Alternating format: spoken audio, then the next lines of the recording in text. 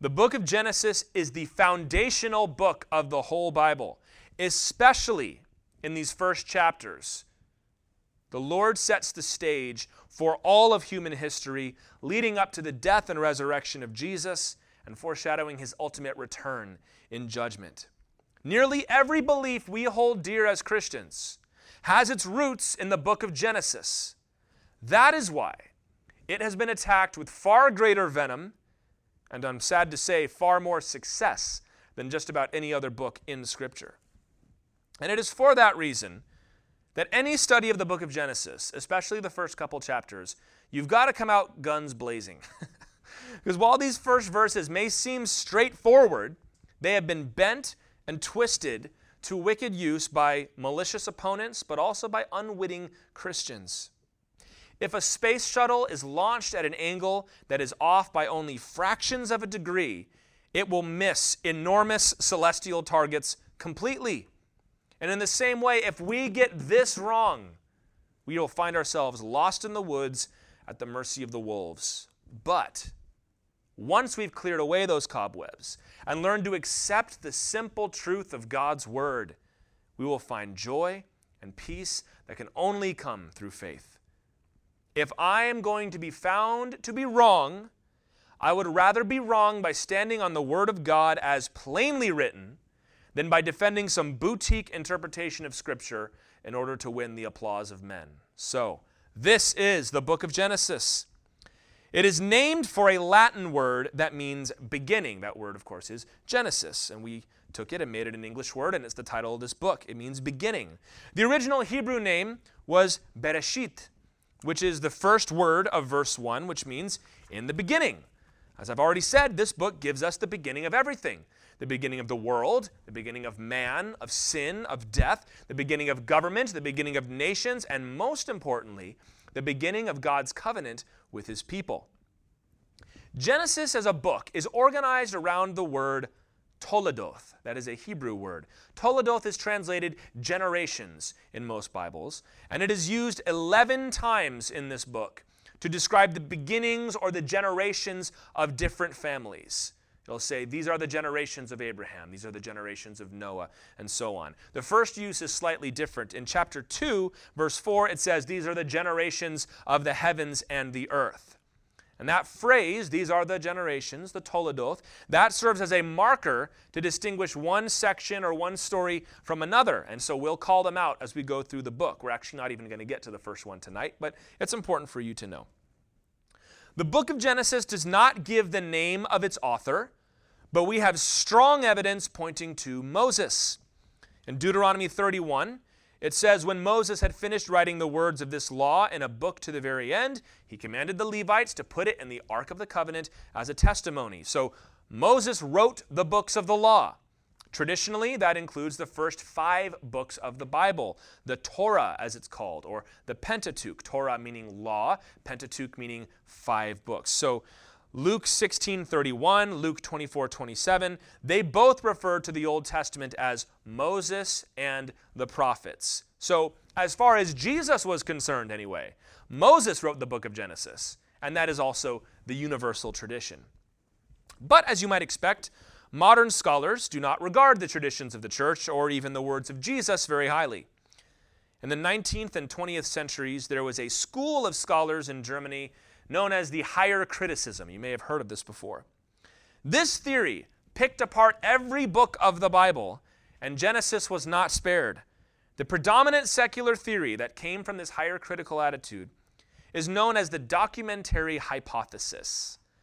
And it postulates that there are 4 different authors of Genesis that were stitched together probably after the Israelites returned back from the Promised Land from the exile. And supposedly it reveals the evolution of Israel's theology, where they started out being just like their neighbors and eventually they grew to the monotheistic religion that we know today. And they point to several different things as evidence, and we're going to draw out all of these things as we come across them in the book. But for right now, I'm just going to list them for you. Number 1, they give different names for God in different places. Sometimes he's called the Lord or Yahweh, Jehovah. Sometimes he's called El or Elohim, which is a more general name for God. Number 2, there are place names that come after the time of Moses. So if Moses was writing this book, why would he call this part of the land this when it hadn't even been named yet, for example? Number 3, there's the repetition of certain stories that come twice. Most notably, the genealogy of Esau is in there twice. And number 4, there are prophetic passages, which of course a secular scholar is going to say is impossible for there to be prophecy. Now, some of these things, they'll make for interesting questions, and we'll address them as we come across them and try to explain why we believe that this is still a unit instead of stitched together from a bunch of different places. But even as we address these issues, you should know that the documentary hypothesis has largely been abandoned. That idea of the 4 authors, no one really argues that anymore. Where you hear it from is people who are experts in different fields who, in order to brush up real quick on what the Bible says, I don't know if they Google it or what. They probably do more of that than we think. But they find this. It's the most popular thing, but it really is pure speculation. There's no evidence. We have no copies of Genesis that are like different parts. And good Christian scholars have had a field day with it. So praise the Lord for that.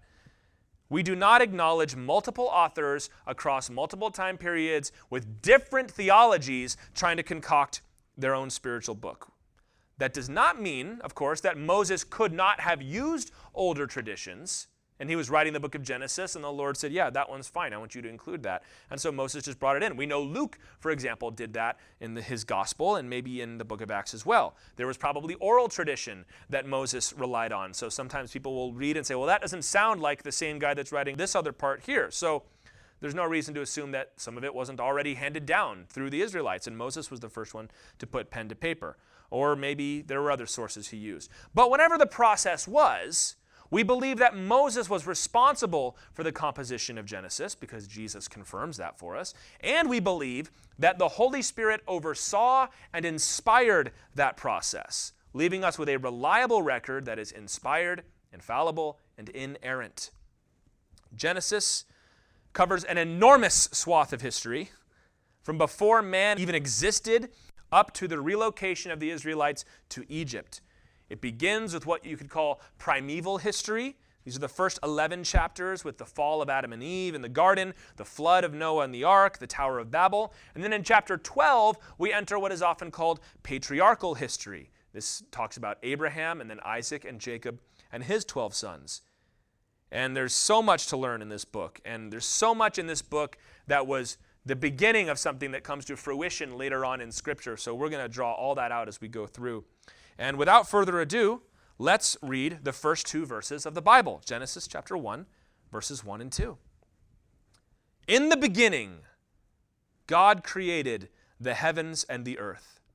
The earth was without form and void, and darkness was over the face of the deep, and the Spirit of God was hovering over the face of the waters. In these verses, we have a glimpse into the beginning, indeed before the beginning. These verses set the stage for the entirety of Scripture, and there are several critical things that need to be learned from these verses. I'm going to give you 4, especially focusing on verse 1, so if you're taking notes, you can write these down. Number 1, we learn from these verses, God has always existed.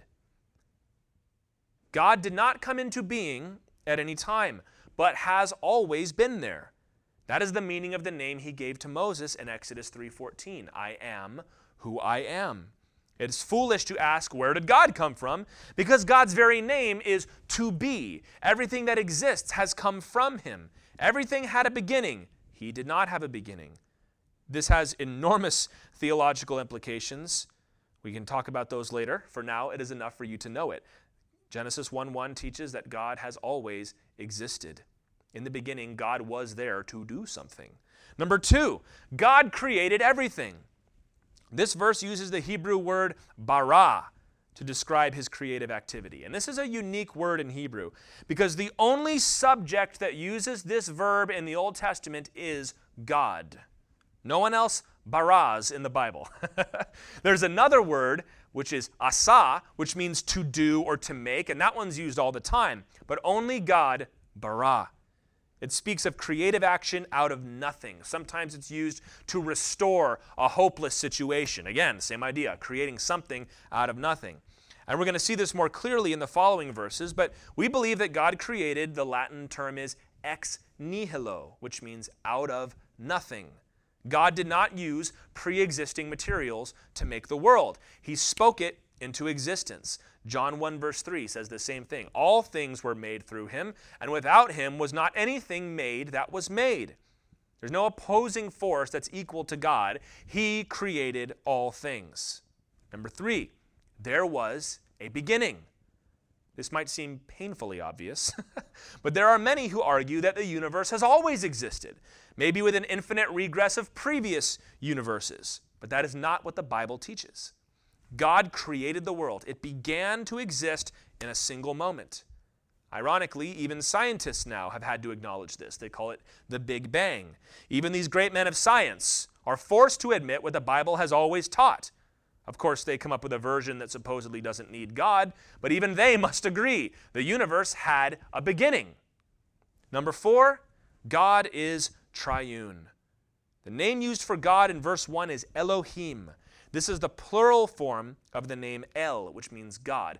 In English, when we want to make something plural, we add S to it. We would say gods if we wanted to make it plural. In Hebrew, you add the sound im. So Elohim. And often in Hebrew, depending on the context, it is translated gods. So it's interesting here. You have a plural noun being used with a singular verb.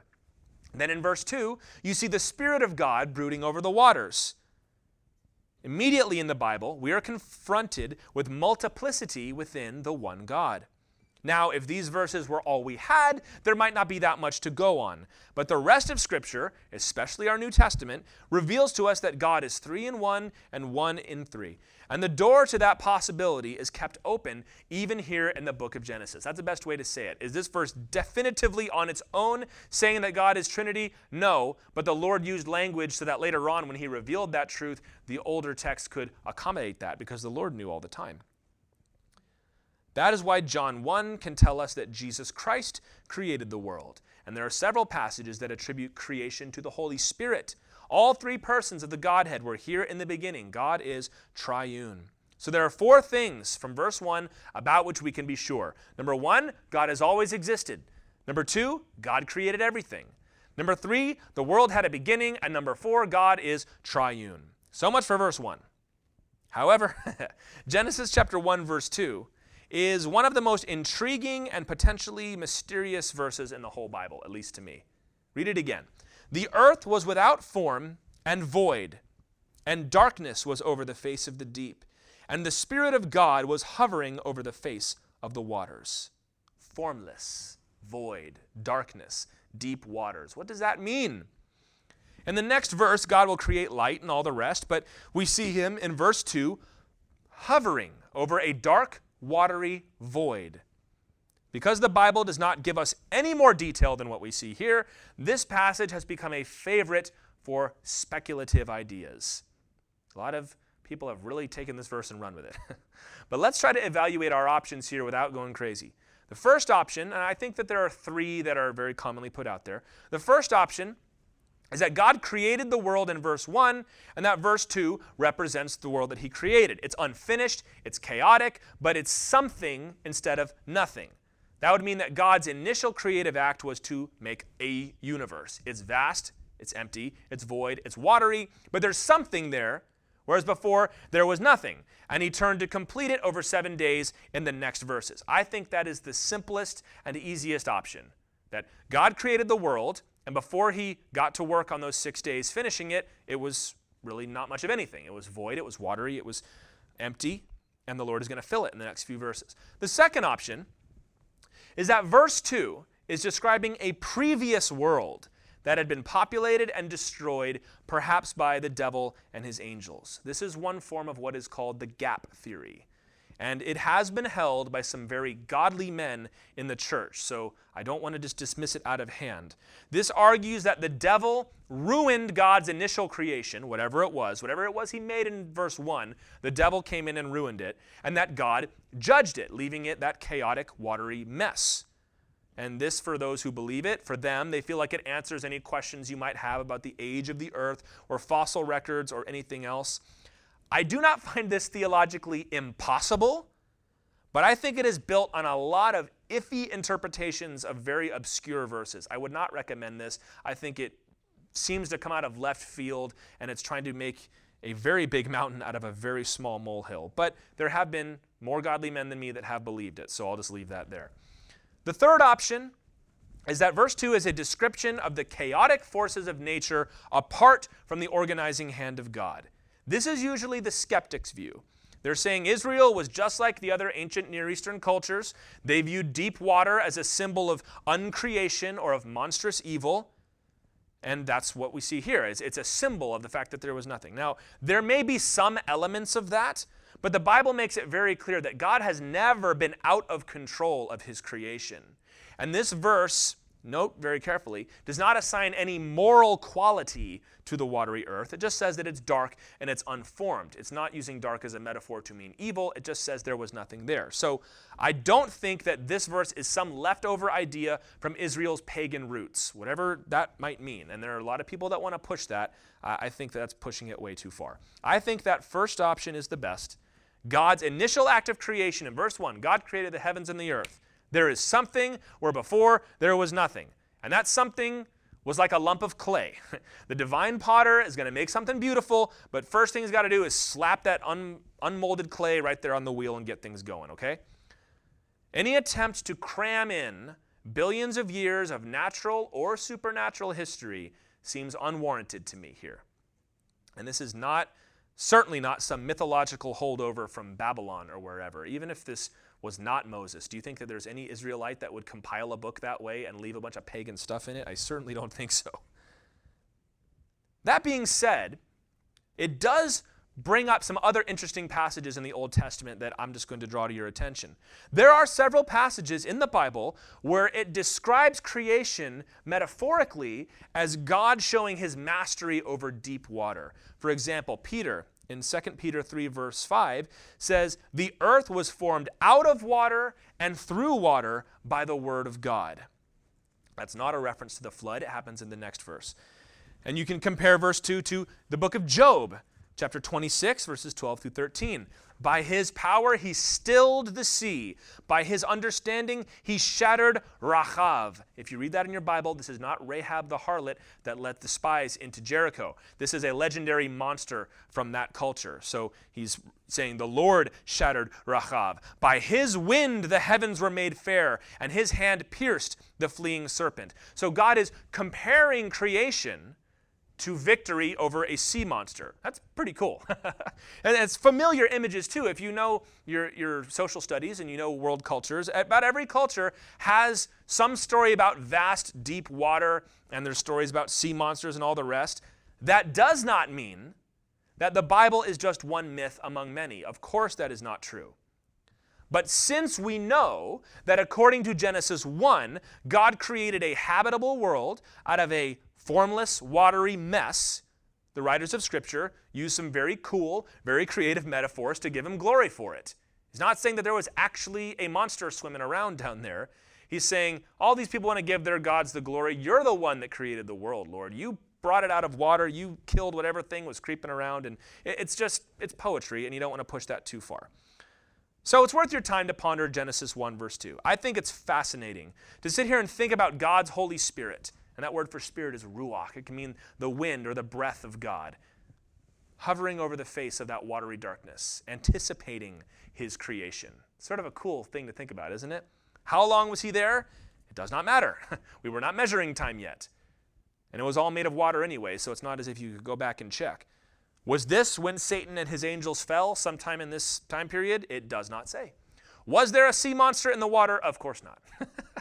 But God did, in a sense, conquer the depths, right? He formed them into a home for his creation. And if there had been a sea monster there, you better believe God would have whipped him good.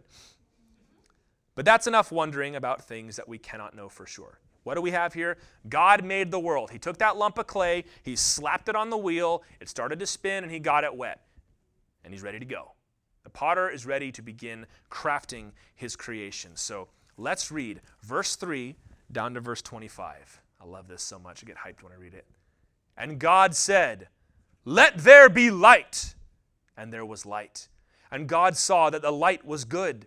And God separated the light from the darkness. God called the light day, and the darkness he called night. And there was evening and there was morning, the first day. And God said, "Let there be an expanse in the midst of the waters, and let it separate the waters from the waters." And God made the expanse and separated the waters that were under the expanse from the waters that were above the expanse. And it was so. And God called the expanse heaven. And there was evening and there was morning the second day. And God said, "Let the waters under the heavens be gathered together in one place, and let the dry land appear." And it was so. God called the dry land earth, and the waters that were gathered together he called seas, and God saw that it was good. And God said, "Let the earth sprout vegetation, plants yielding seed, and fruit trees bearing fruit, in which is their seed, each according to its kind on the earth." And it was so. The earth brought forth vegetation, plants yielding seed according to their own kinds, and trees bearing fruit, in which is their seed, each according to its kind. And God saw that it was good, and there was evening and there was morning the third day. And God said, "Let there be lights in the expanse of the heavens to separate the day from the night, and let them be for signs and for seasons and for days and years, and let them be lights in the expanse of the heavens to give light upon the earth." And it was so. And God made the two great lights, the greater light to rule the day, and the lesser light to rule the night, and the stars. And God set them in the expanse of the heavens to give light on the earth, to rule over the day and over the night, and to separate the light from the darkness. And God saw that it was good. And there was evening and there was morning the fourth day. And God said, "Let the waters swarm with swarms of living creatures, and let birds fly above the earth across the expanse of the heavens." So God created the great sea creatures, and every living creature that moves, with which the waters swarm according to their kinds, and every winged bird according to its kind. And God saw that it was good. And God blessed them, saying, "Be fruitful, and multiply, and fill the waters in the seas, and let birds multiply on the earth." And there was evening and there was morning the fifth day. And God said, "Let the earth bring forth living creatures according to their kinds, livestock and creeping things, and beasts of the earth according to their kinds." And it was so. And God made the beasts of the earth according to their kinds, and the livestock according to their kinds, and everything that creeps on the ground according to its kind. And God saw that it was good. That is as far as we're going to go today. We were going to pick up next week in the second half of day 6, but this is plenty for us to get into right now. This passage shows us how God took that watery void that was the earth and made it in the span of 1 week to be a habitable place filled with light and life. Every day the Lord spoke out, "Let there be," and there was. He filled the darkness with light, separating the two and beginning the sequence of days. To clarify, that word for day in Hebrew is yom, and when used in conjunction with morning and evening, it can only mean a 24-hour literal day. And people will say, "Well, how could there be light if there was no sun? You need the sun to have light." No, you don't. You need light to have light. And God created light, and we're going to see in a bit, he's going to tie it to the sun. So just because you've only ever seen light come from the sun does not mean that God has to be the same way. He also separated the waters, creating an expanse or a firmament in the sky. Passage tells us that the sky separated the waters above from the waters below. And there are a lot of ideas about what that could mean. It could just be a reference to the vapors in the atmosphere, right? It could be a reference to the outer limits of heaven, as it is called. And I think when you see in verse 14, it says that God placed the stars where? In the expanse. And we know that the stars are out there in space. So wherever the upper waters are, they're outside of what we would call outer space. So there have been other ideas put forward. That seems like the most likely one to me. And God brought forth the dry ground, and he set the boundaries of that churning sea, right? It was all water, and the Lord says, you're going to go out here, and you're going to go down here, and then you're going to go over there, and we're going to have land. And every time the Lord said that it was good. Very interesting parallelism, too, to how God created in this passage.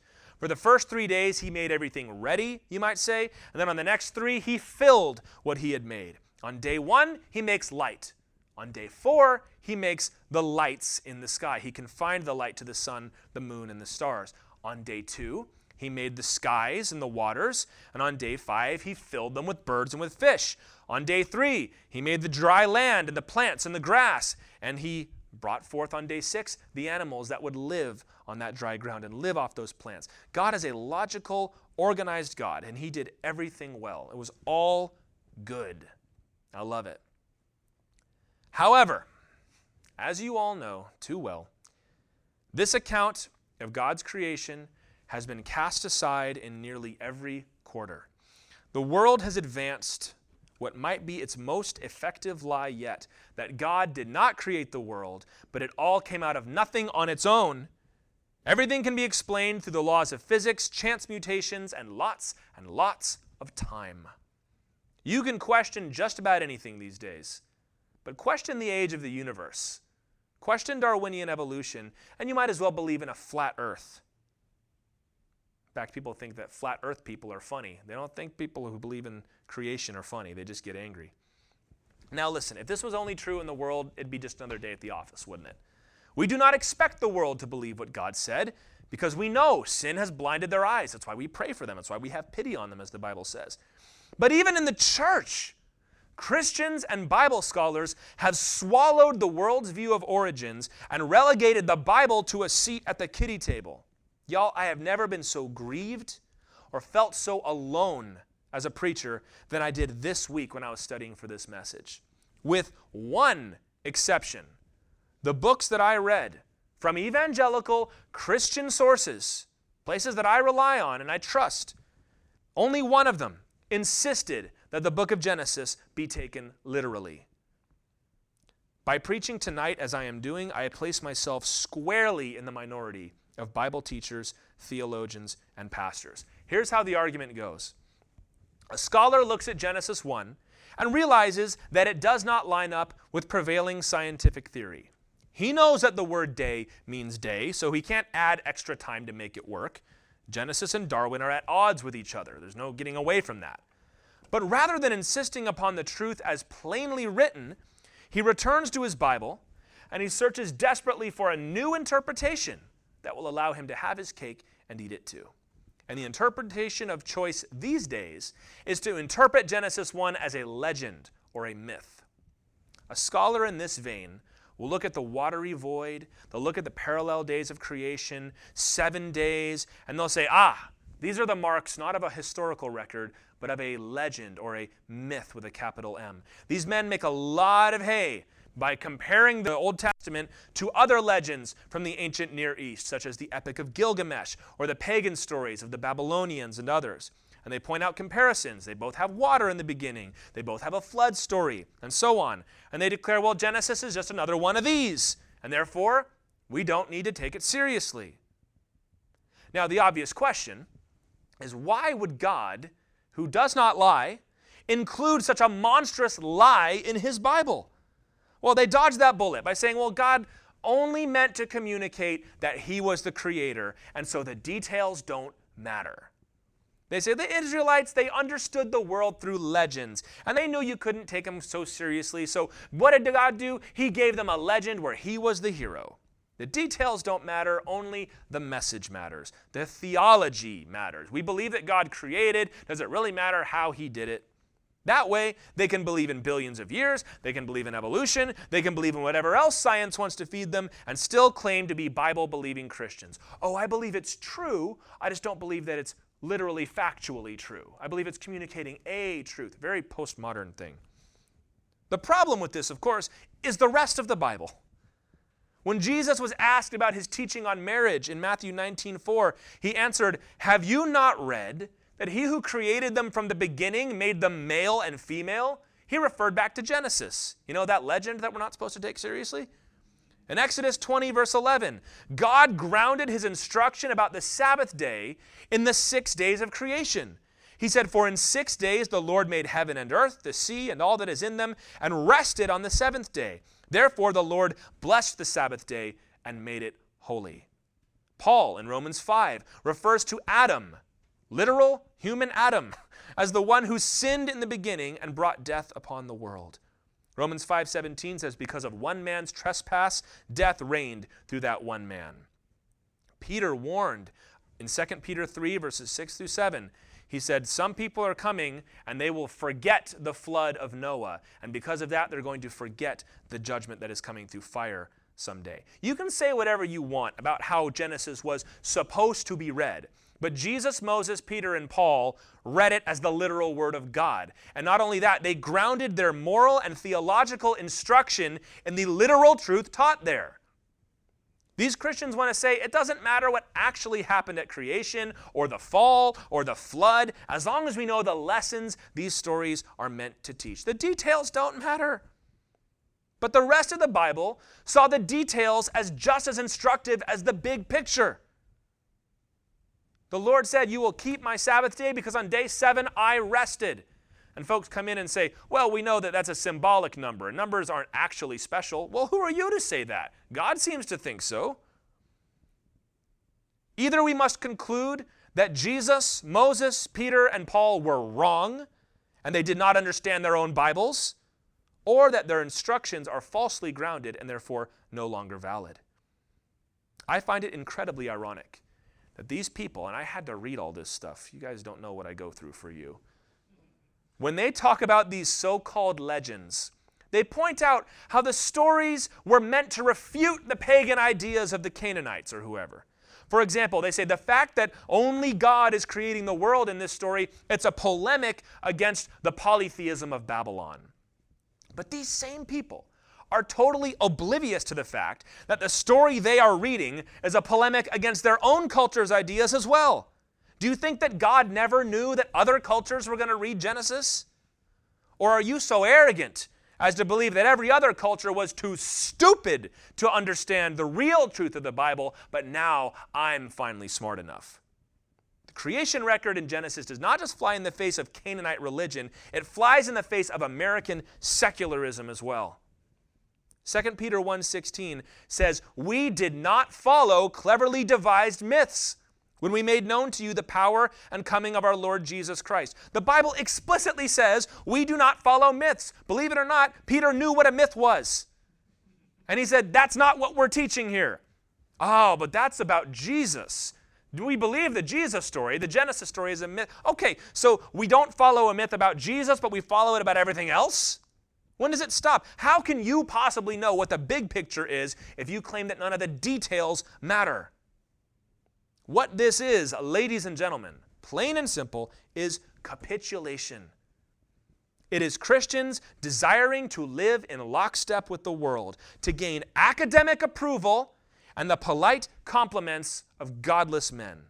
When you begin with man's word first, you end up with ideas like theistic evolution. Everything evolved naturally, but God was there guiding the process. Or progressive creation, that every so often, this is a strange one, but a lot of people believe it, that every so often God gave a fresh infusion of creative power to kind of boost the world along. I am not saying that anyone who believes these things is not a Christian. Far be it from me to do that. Salvation is what? By grace, through faith in the work of Jesus Christ on the cross. But I am saying that those who have bought into these ideas about Genesis and elsewhere, it's very rarely confined to Genesis when people believe this stuff. They're high up in a tree and they're sawing off the very branch that they're sitting on. That's what I am saying. The motivation to reinterpret Genesis comes from a higher loyalty to scientific thought than to the verbal inspiration of Scripture. Now, we as Christians are not afraid of science, and we are certainly not anti-science. Scientific inquiry as a discipline began in Christian monasteries. Christians believed that since God is orderly and rational, then the world could be rationally understood. Psalm 19, verse 1, "The heavens declare the glory of God, and the sky above proclaims his handiwork." We believe that creation tells us all about who God is. For us to ignore what is true about the world is not biblical. All truth is God's truth, as they say. But when the modern scientist comes to the study of the past, they are operating under a significant error that we as Christians cannot accept.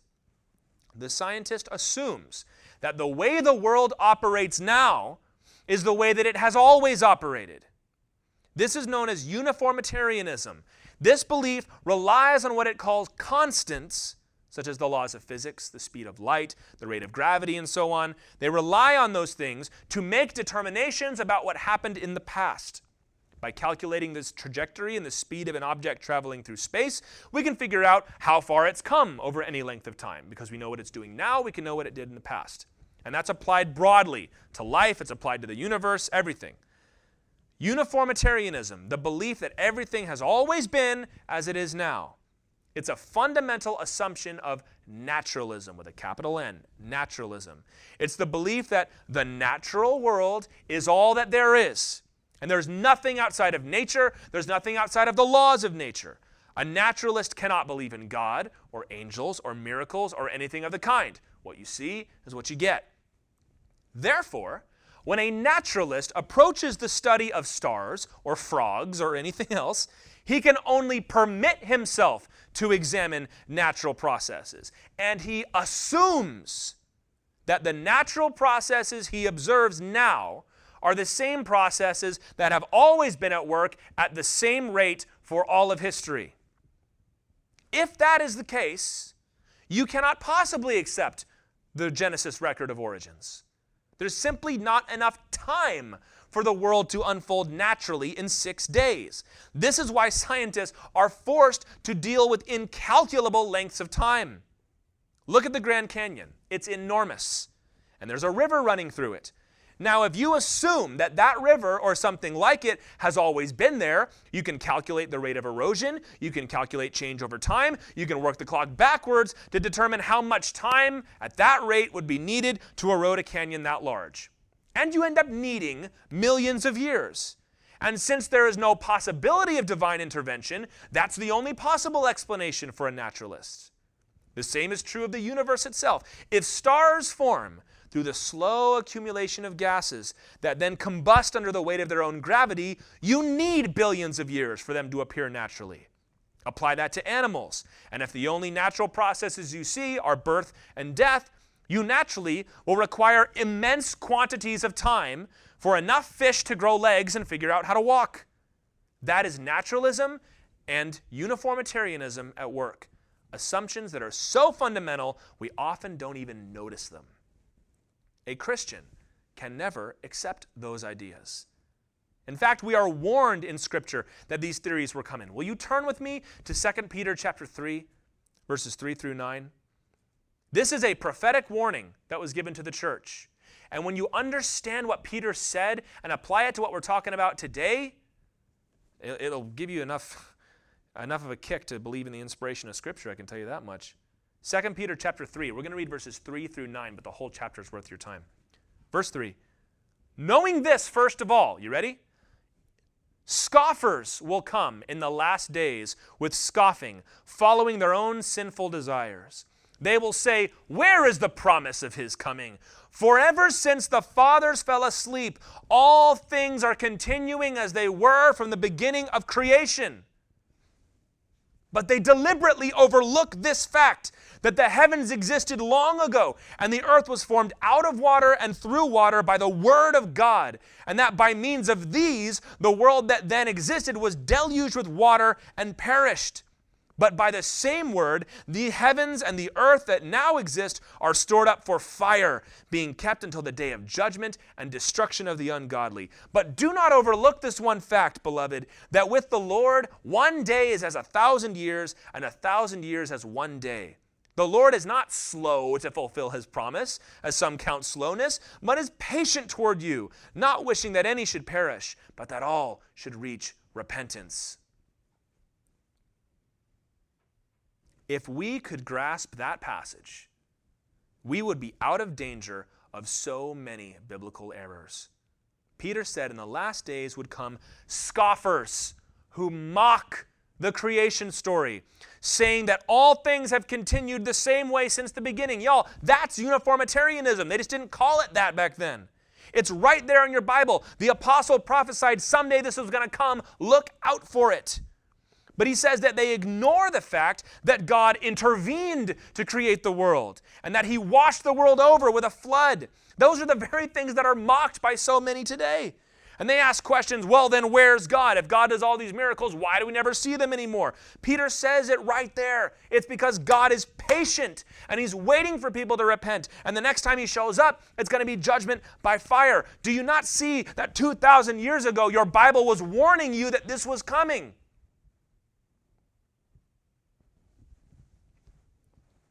We do not believe that all things have continued the same way since the beginning. We serve a God who has intervened in history, and that his intervention throws off your calculations. According to natural processes, you would need a few billion years to build a star, but God can whip one up in the blink of an eye. You might need millions of years to carve a canyon, but God sent a flood, and that's a whole lot more water than the Colorado River. So the scientists who ignore God's word, they may be coming up with accurate calculations of how things work now, but they're starting from the wrong point, and so they're wrong by assuming that it's always been this way. It hasn't. And not only are they biblically wrong, but they have posited some wacky ideas in order to maintain those theories. The biggest one you hear about is the fossil layers, right? Newer layers on top, older layers on bottom. That seems to make sense to me. With you so far. And they argue that it takes millions of years to make those fossil layers. So there you go. We have fossil layers. It would take millions of years to make something like that. It's right there. Therefore, we need millions of years, not 6 days. Okay. But when Mount St. Helens erupted in 1980, it obliterated the countryside, and it laid down rock layers in minutes. Not millions of years, minutes. And when these new fossils that were made were tested by the same methods they use everywhere else, guess how old they claimed that these couple-minute-old fossils were? Millions of years. If one volcanic eruption can trick the system into thinking that it's millions of years old, how about a worldwide flood? The other attack against God's creation is the sacred cow of natural selection. People point to the finches on the Galapagos Islands. They have different beaks. They point to the peppered moth in London. When there was no smog, they were white. When the smog came, they turned gray. Ah, see, there you go, evolution.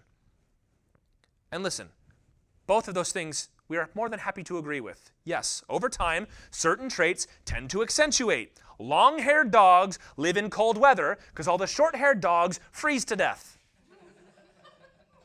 But listen, they're still dogs.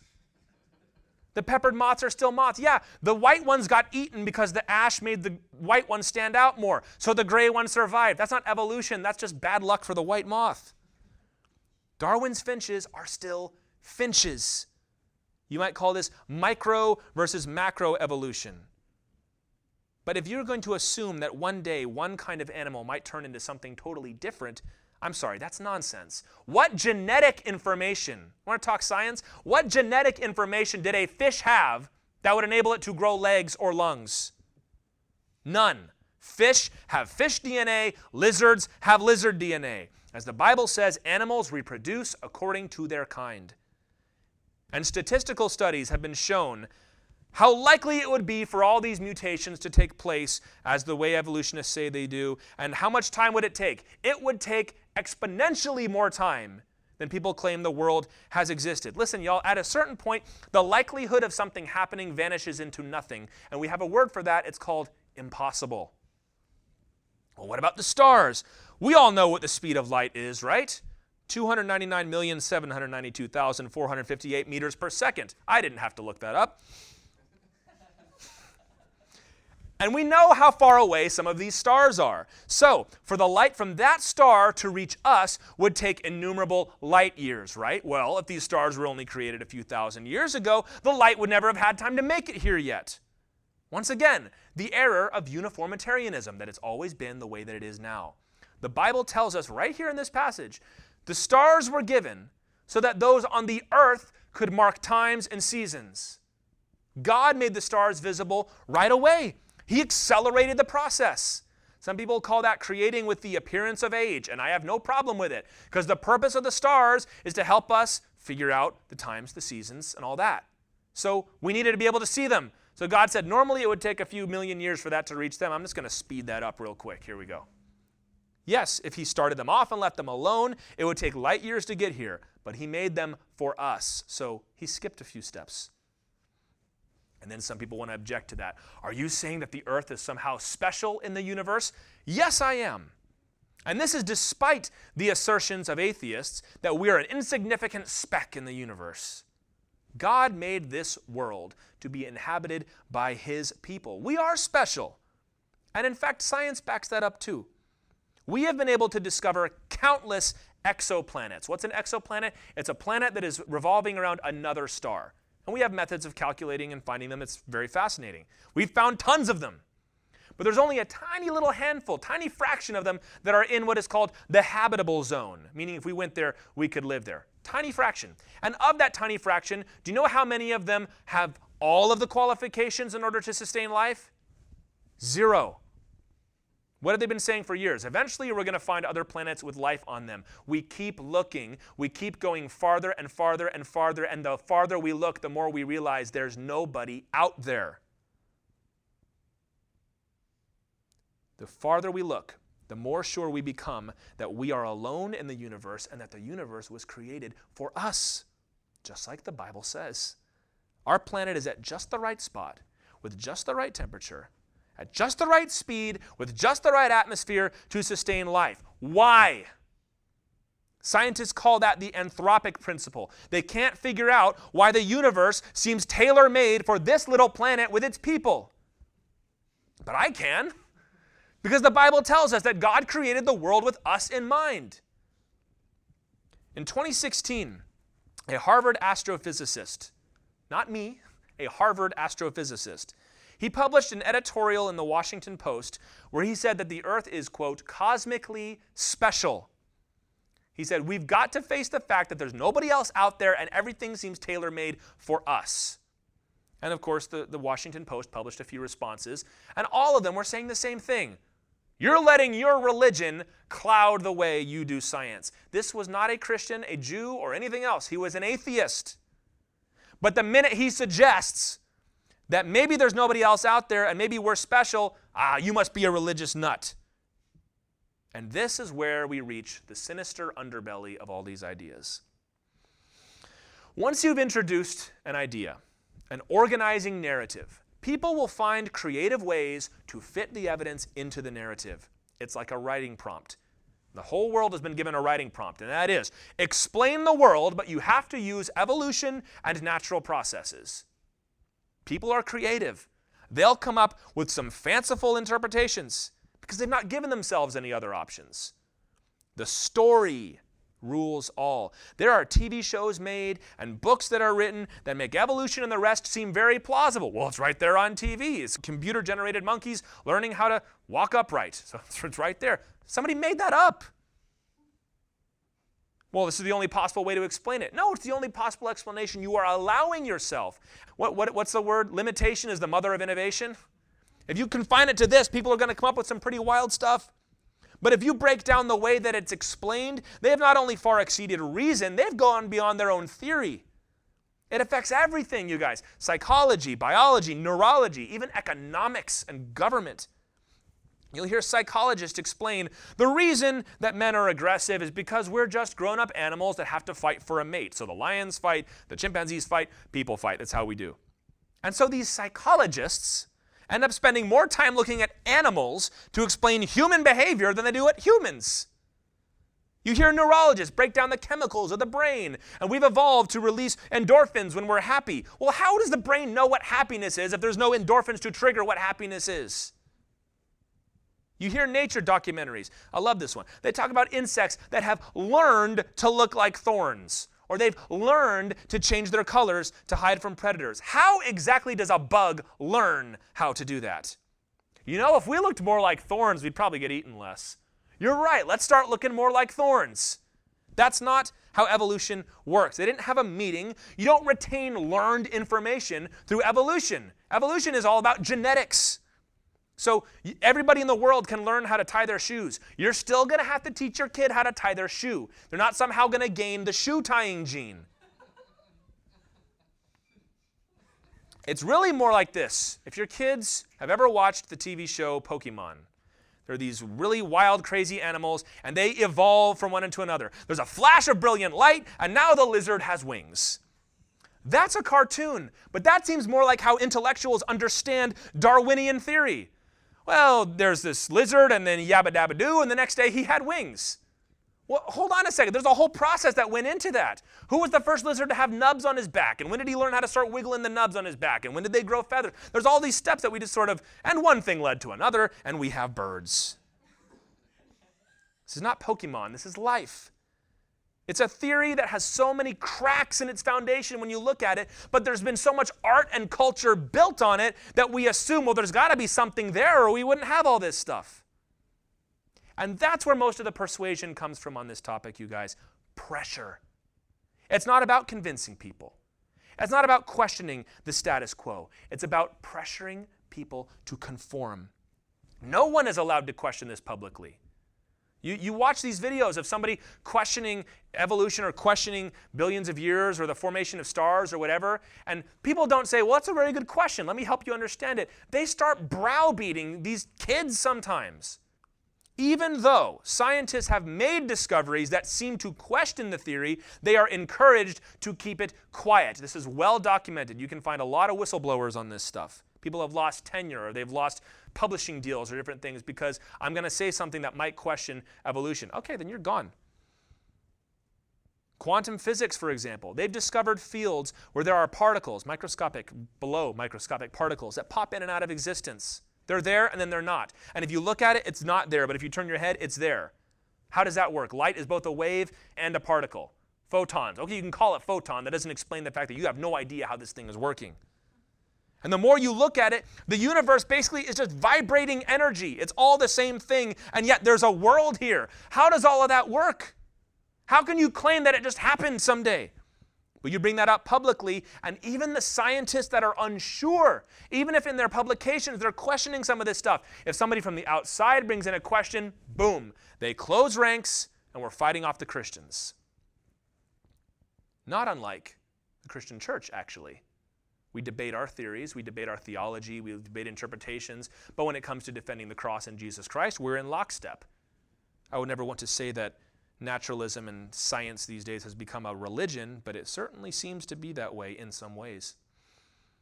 The theories proposed by naturalism, supported by uniformitarianism, they're so improbable that they need billions of years for them to have even a chance at coming true. The existence of life on earth is so unlikely that it might just as well have happened in 6 days as 6 million years. But they're going to stick to their story. On more than one occasion, these people have shown their willingness to lie and falsify and suppress information in order to protect their theory. There was a team that found a T-Rex bone, and it had red blood cells, live red blood cells in it, which shouldn't be the case because they were supposed to be dead however many millions of years ago. How do we have blood in this bone? Rather than letting these people present this, they deleted all the information, they hid the paper, and they said, we didn't want to give people the wrong idea. Stephen C. Meyer, he's a Christian guy, you can look him up. He's done a lot of stuff on the fossil layers, and he was ostracized and kicked out, I believe, at the Smithsonian Institute for publishing a paper that questioned this stuff. Why? Why are we lying? Why are we falsifying? Why are we shoving stuff under the rug? Why are scientists and philosophers willing to lie and cover up and intimidate people in order to maintain their ideas? I thought this was science. We follow the evidence where it leads, right? Well, look at what Peter said back in 2 Peter 3, verse 3. That these scoffers come following their own sinful desires. He told us what their motivation was. Paul said in Romans 1:18 that these men, by their unrighteousness, suppress the truth. He continues, Paul does, for what can be known about God is plain to them, because God has shown it to them. For his invisible attributes, namely his eternal power and divine nature, have been clearly perceived ever since the creation of the world in the things that have been made, so they are without excuse. Romans 1:19 through 20. He says, both Peter and Paul, they rejected God so that they might pursue their own lusts and their own idolatry. And that's the answer today. Their own lusts and their own idolatry. They want to worship who they want to worship, and they want to do whatever they want to do. Scientists and atheists have made no secret about their moral commitment to evolution. If the world came about by natural processes, well, they're no longer under the moral judgment of a holy God. They can live their lives how they like. They don't have to answer for their behavior. As one man famously said, that's why we can't allow a divine foot in the door. Man wants to rule himself, and if the evidence is going to lead him back to God, as Paul says that it does, he will lie, bully, and scoff to keep himself right where he wants to be. Jesus said in Matthew 7, verses 15 through 16, "Beware of false prophets, who come to you in sheep's clothing, but inwardly are ravenous wolves. You will recognize them by their fruits." Jesus told us how to tell which ideas are good and which are bad. He said, judge people and their ideas by their fruit. That is, by what their ideas produce. Is this a good tree? I don't know. What kind of fruit is on it? Let's say you're on the fence. Let's say you don't know whether to accept the book of Genesis or the theories of the scientists. Have you judged yet the fruit of evolution? Charles Darwin's popularization of this theory gave rise to abominable evils in the 20th century. White Americans used this as a justification to believe that they were superior, more highly evolved than all the other races of the world. And that's when the Jim Crow laws came into effect, justified in their oppression of black America in particular. Abortion clinics, eugenics offices were set up. Why? So that it would be easier for the poor in this country to kill off their kids so that the breeding pool would be better. And ultimately, this led to Adolf Hitler and his concentration camps. The Germans were more highly evolved and therefore justified in killing Jews, killing gypsies, killing Poles. That's what Hitler believed and what he preached. He took the theories of atheism and evolution out of the classroom and gave them teeth. Now I know that evolution does not necessarily lead to the gas chamber and the abortion clinic for every person. But I do know that evolution has no moral ground to stand on to condemn the actions of Hitler or Margaret Sanger or whoever. Why should they be condemned if we're all just grown-up gorillas? We might not like it personally, but there's nothing within that philosophy that necessarily excludes that sort of behavior. There is nothing about Darwin or evolution or billions of years that tells you you can't do that. Do you ever wonder why depression levels are so high in this country? Why young men are killing themselves at record rates? Why teenagers are shooting up schools with little kids in them and then killing themselves before they can even face justice? Why is there so much cultural despair? Because we have told our children there is no God, there is no heaven, there is no right, there is no wrong. You are adrift in a cold, uncaring universe. You mean nothing, and one day you will die with no one to remember you. I mean, what is a man anyway, according to evolution? What is a human? There's no such thing, really. We move in shades from frogs to lizards to rats to monkeys to people. So what's the difference between you and a kangaroo rat, really? Other than time. Are you stronger and smarter than a kangaroo rat? So power, that's all there is? Power makes us better? Because we know there's no such thing as right and wrong. What we call murder is a struggle for survival. Adultery is natural, and so is everything else. So if there is no objective right and wrong, what's to stop the strong from preying on the weak? That's what happens in nature anyway. They have a right to do so if evolution is real. And if you're weak, well, what's the point of living in this world anyway? You should die and give everybody else a better chance. I bring this back to those Christians and Christian teachers who have adopted these ideas, who say that the eternal struggle for survival and reproduction is all part of God's big, beautiful plan to create the world. How can you say that the world God made was very good if he was building it upon mountains of corpses, the corpses of the weak, the unfit, and the strange? Is that what God did? No. 1 Corinthians 15:26, Paul said the last enemy to be destroyed is death.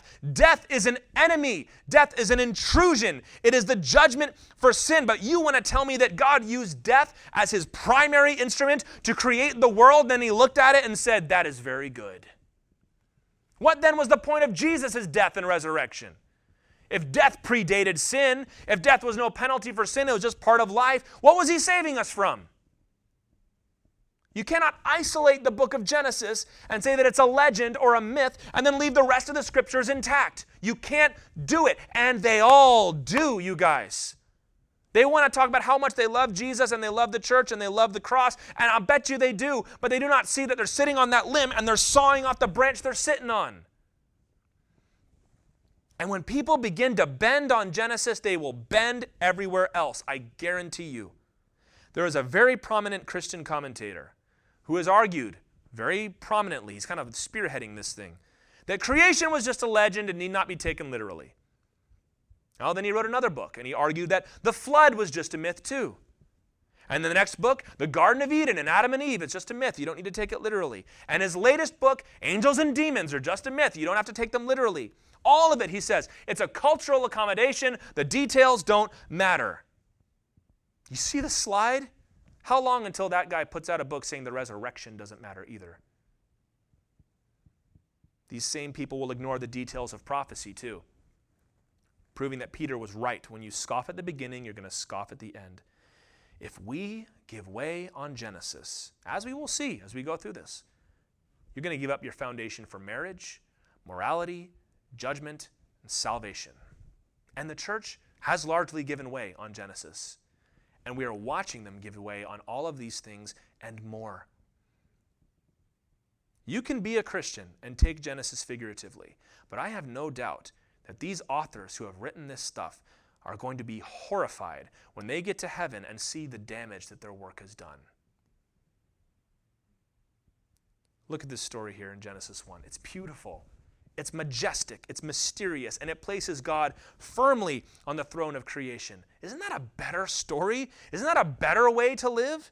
Why would we come and take our own presuppositions, our own so-called knowledge, and try to pick it apart? It's a made-up myth. It's trying to cover up the fact that God really used a barbaric millions of years of struggle and death, and that was too obscene to put in the Bible. So God put this nice story about the 7 days. We're no better than those Canaanites. Our knowledge is flawed too. But we have the written record of what God has done. He spoke to Moses at Mount Sinai, and he confirmed the story to him of how everything began. How can we ultimately know it's all true? Well, I suppose you must take it on faith in the end, like everything else. But if it is all true, if that story I read is true, and God made the world that way, then the world is not random. It was by design. Right and wrong are not just functions of power. They're the eternal laws of heaven. Man is not just another ape, but the hand-crafted creation of God, made in his image and the object of his love. I would rather live my life and go to my grave believing that than anything man or the devil or so-called science has been able to come up with. I'm sure God would forgive me for taking his myth seriously when I get to heaven. And if living as if this story were true has the power to fill us up with joy and peace and purpose, that may be an indication that the story is true.